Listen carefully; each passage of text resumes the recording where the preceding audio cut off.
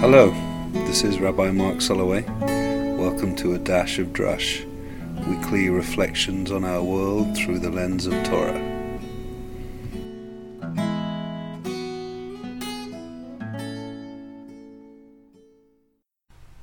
I've been feeling pretty sad and pretty angry recently by some of the stories, both here and in Israel, of the despicable ways that Jewish communities are able to treat one another.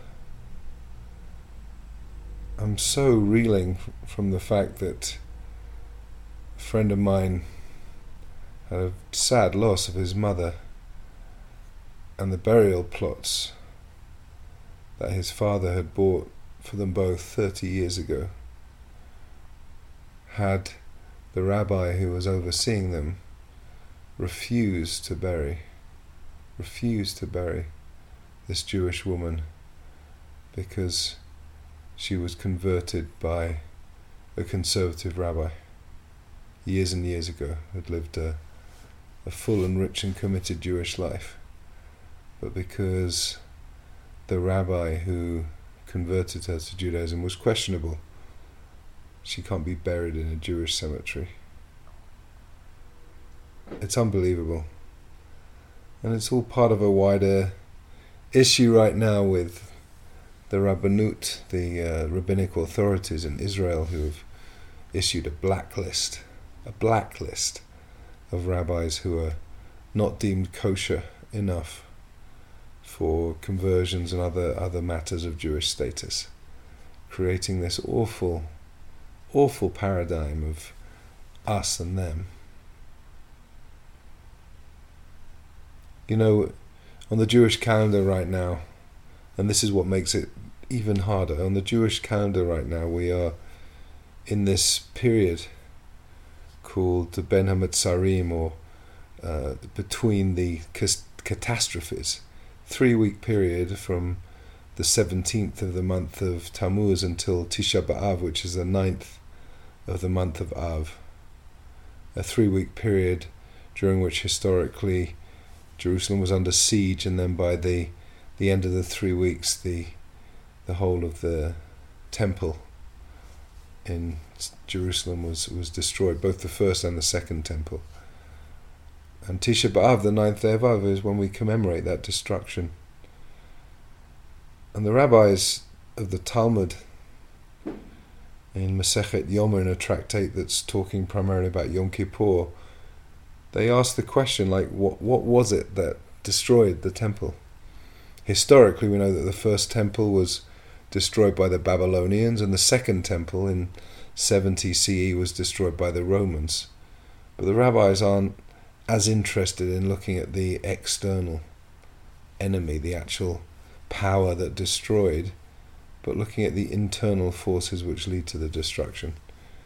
And it says very clearly that the first temple was destroyed by 3 so-called cardinal Jewish sins: the sin of Avodah Zarah, which is idolatry; the sin of Shfichat Damim, which is the spilling of blood, murder; and the sin of inappropriate sexual relationships, Gilui Arayot.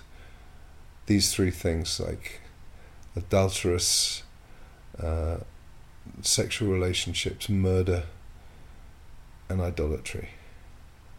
But then the Talmud asks, what about the second temple? And it says that actually the second temple was destroyed by a force called Sinat Chinam, which is a source of causeless or baseless, gratuitous hatred between Jew and Jew.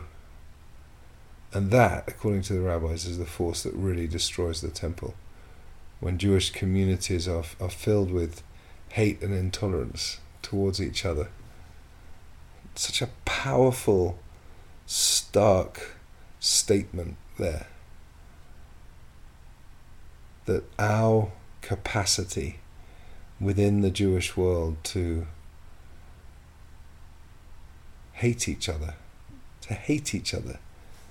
is such a strong negative energy, that it creates an atmosphere in which walls can be breached and buildings can be destroyed, and the altars where we offer our sacrifices, physically and metaphorically, the places where we worship, the focus of our prayer life, can be destroyed if we don't have love for each other.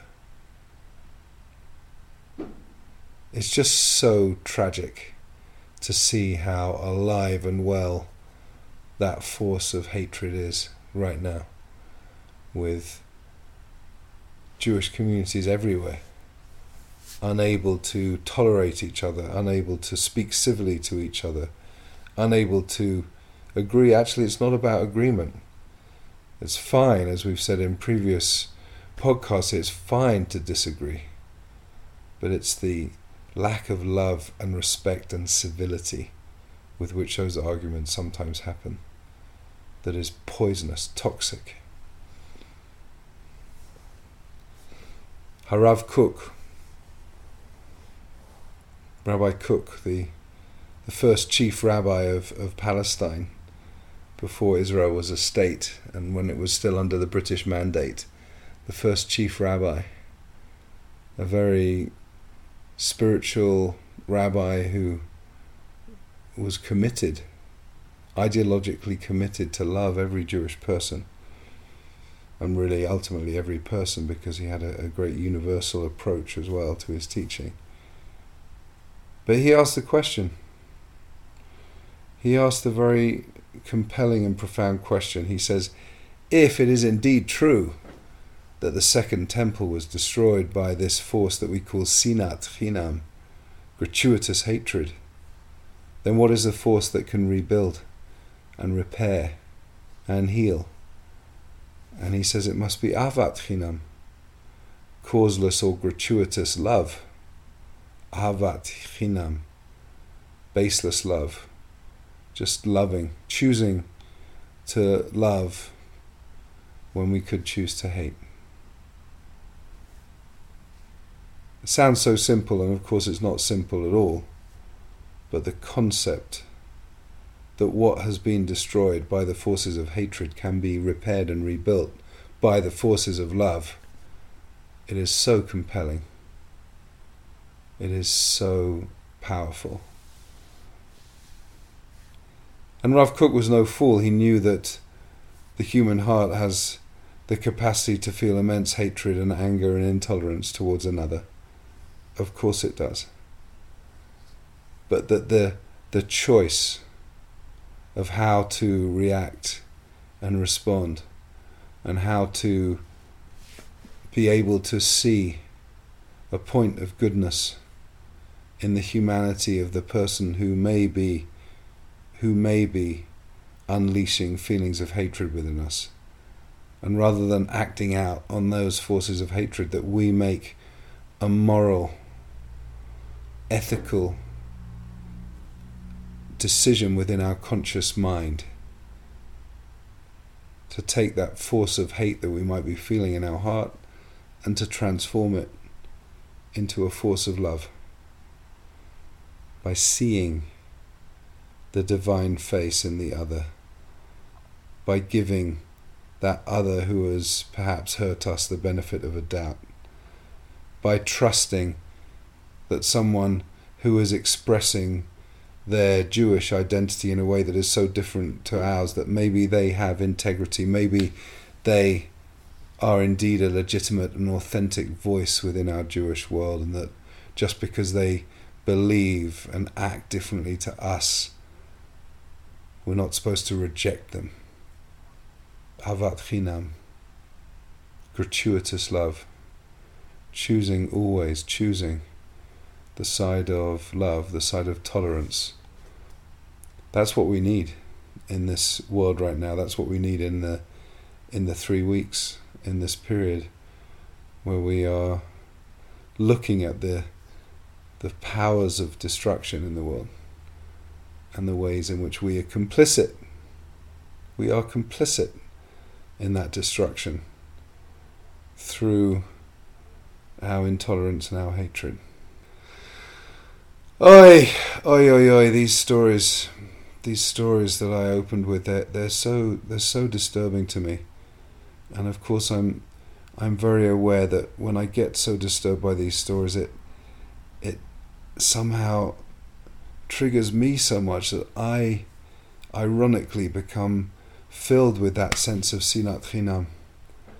I project it out onto the whole Orthodox world, saying, how dare you decide that other expressions of Judaism are not authentic and that we should be pushed away. But I can't do that, because obviously that's not the whole Orthodox world, and obviously there are people within every aspect, every facet of this beautiful diamond of Jewish life that are bringing so much depth and meaning and purpose and passion to our Jewish world. My teacher, who I miss so much, Reb Zalman, used to say that every part of the Jewish world, every denomination within Judaism is like a part of a tree, and that every single part of the tree has to exist, whether it's the roots or the trunk or the branches or the leaves. Every part of that Jewish world has to have its place in order for there to be a vibrant, healthy organism of a tree. And so we have to be able to see that in each other. And then I think we have to go beyond that, because this cannot remain just about Jew and Jew.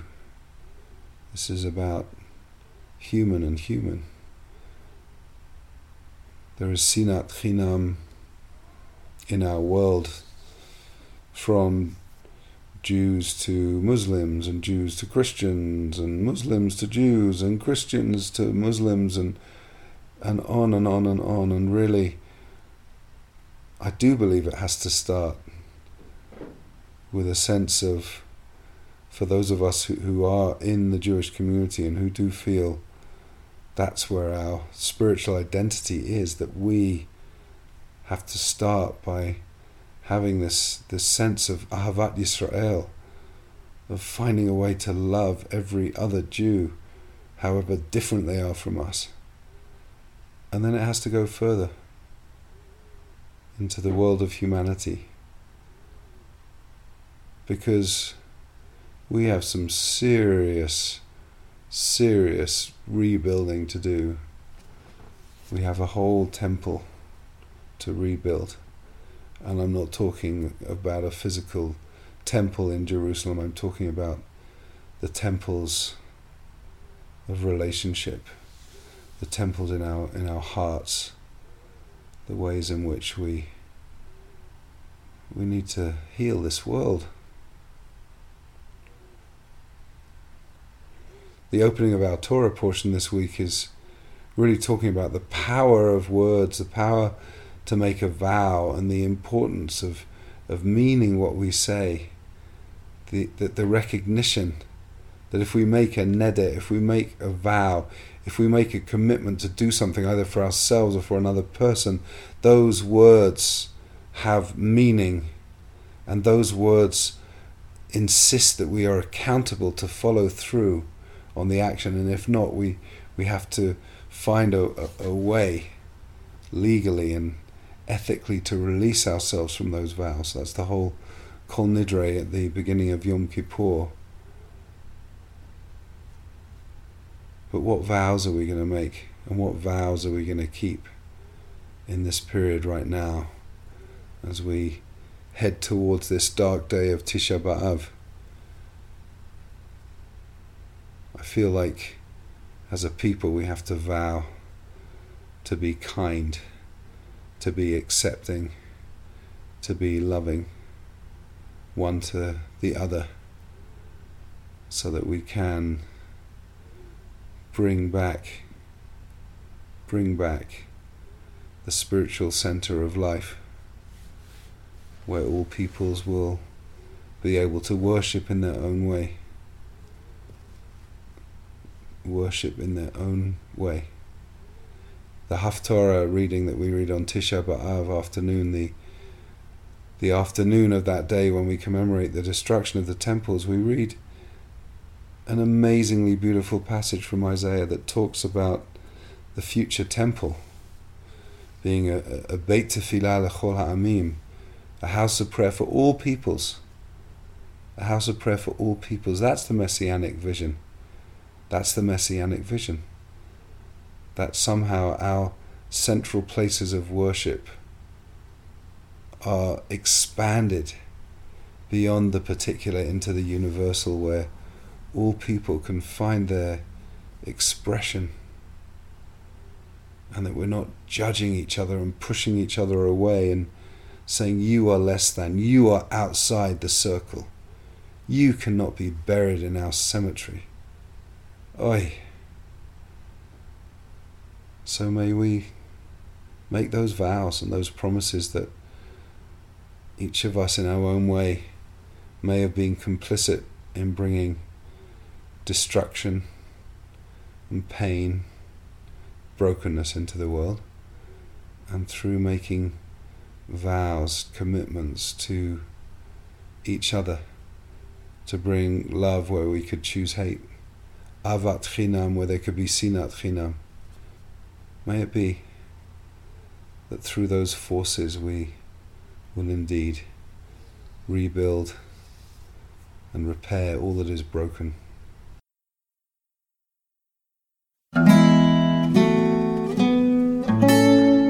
Thank you for listening to A Dash of Drush. We will see you next time.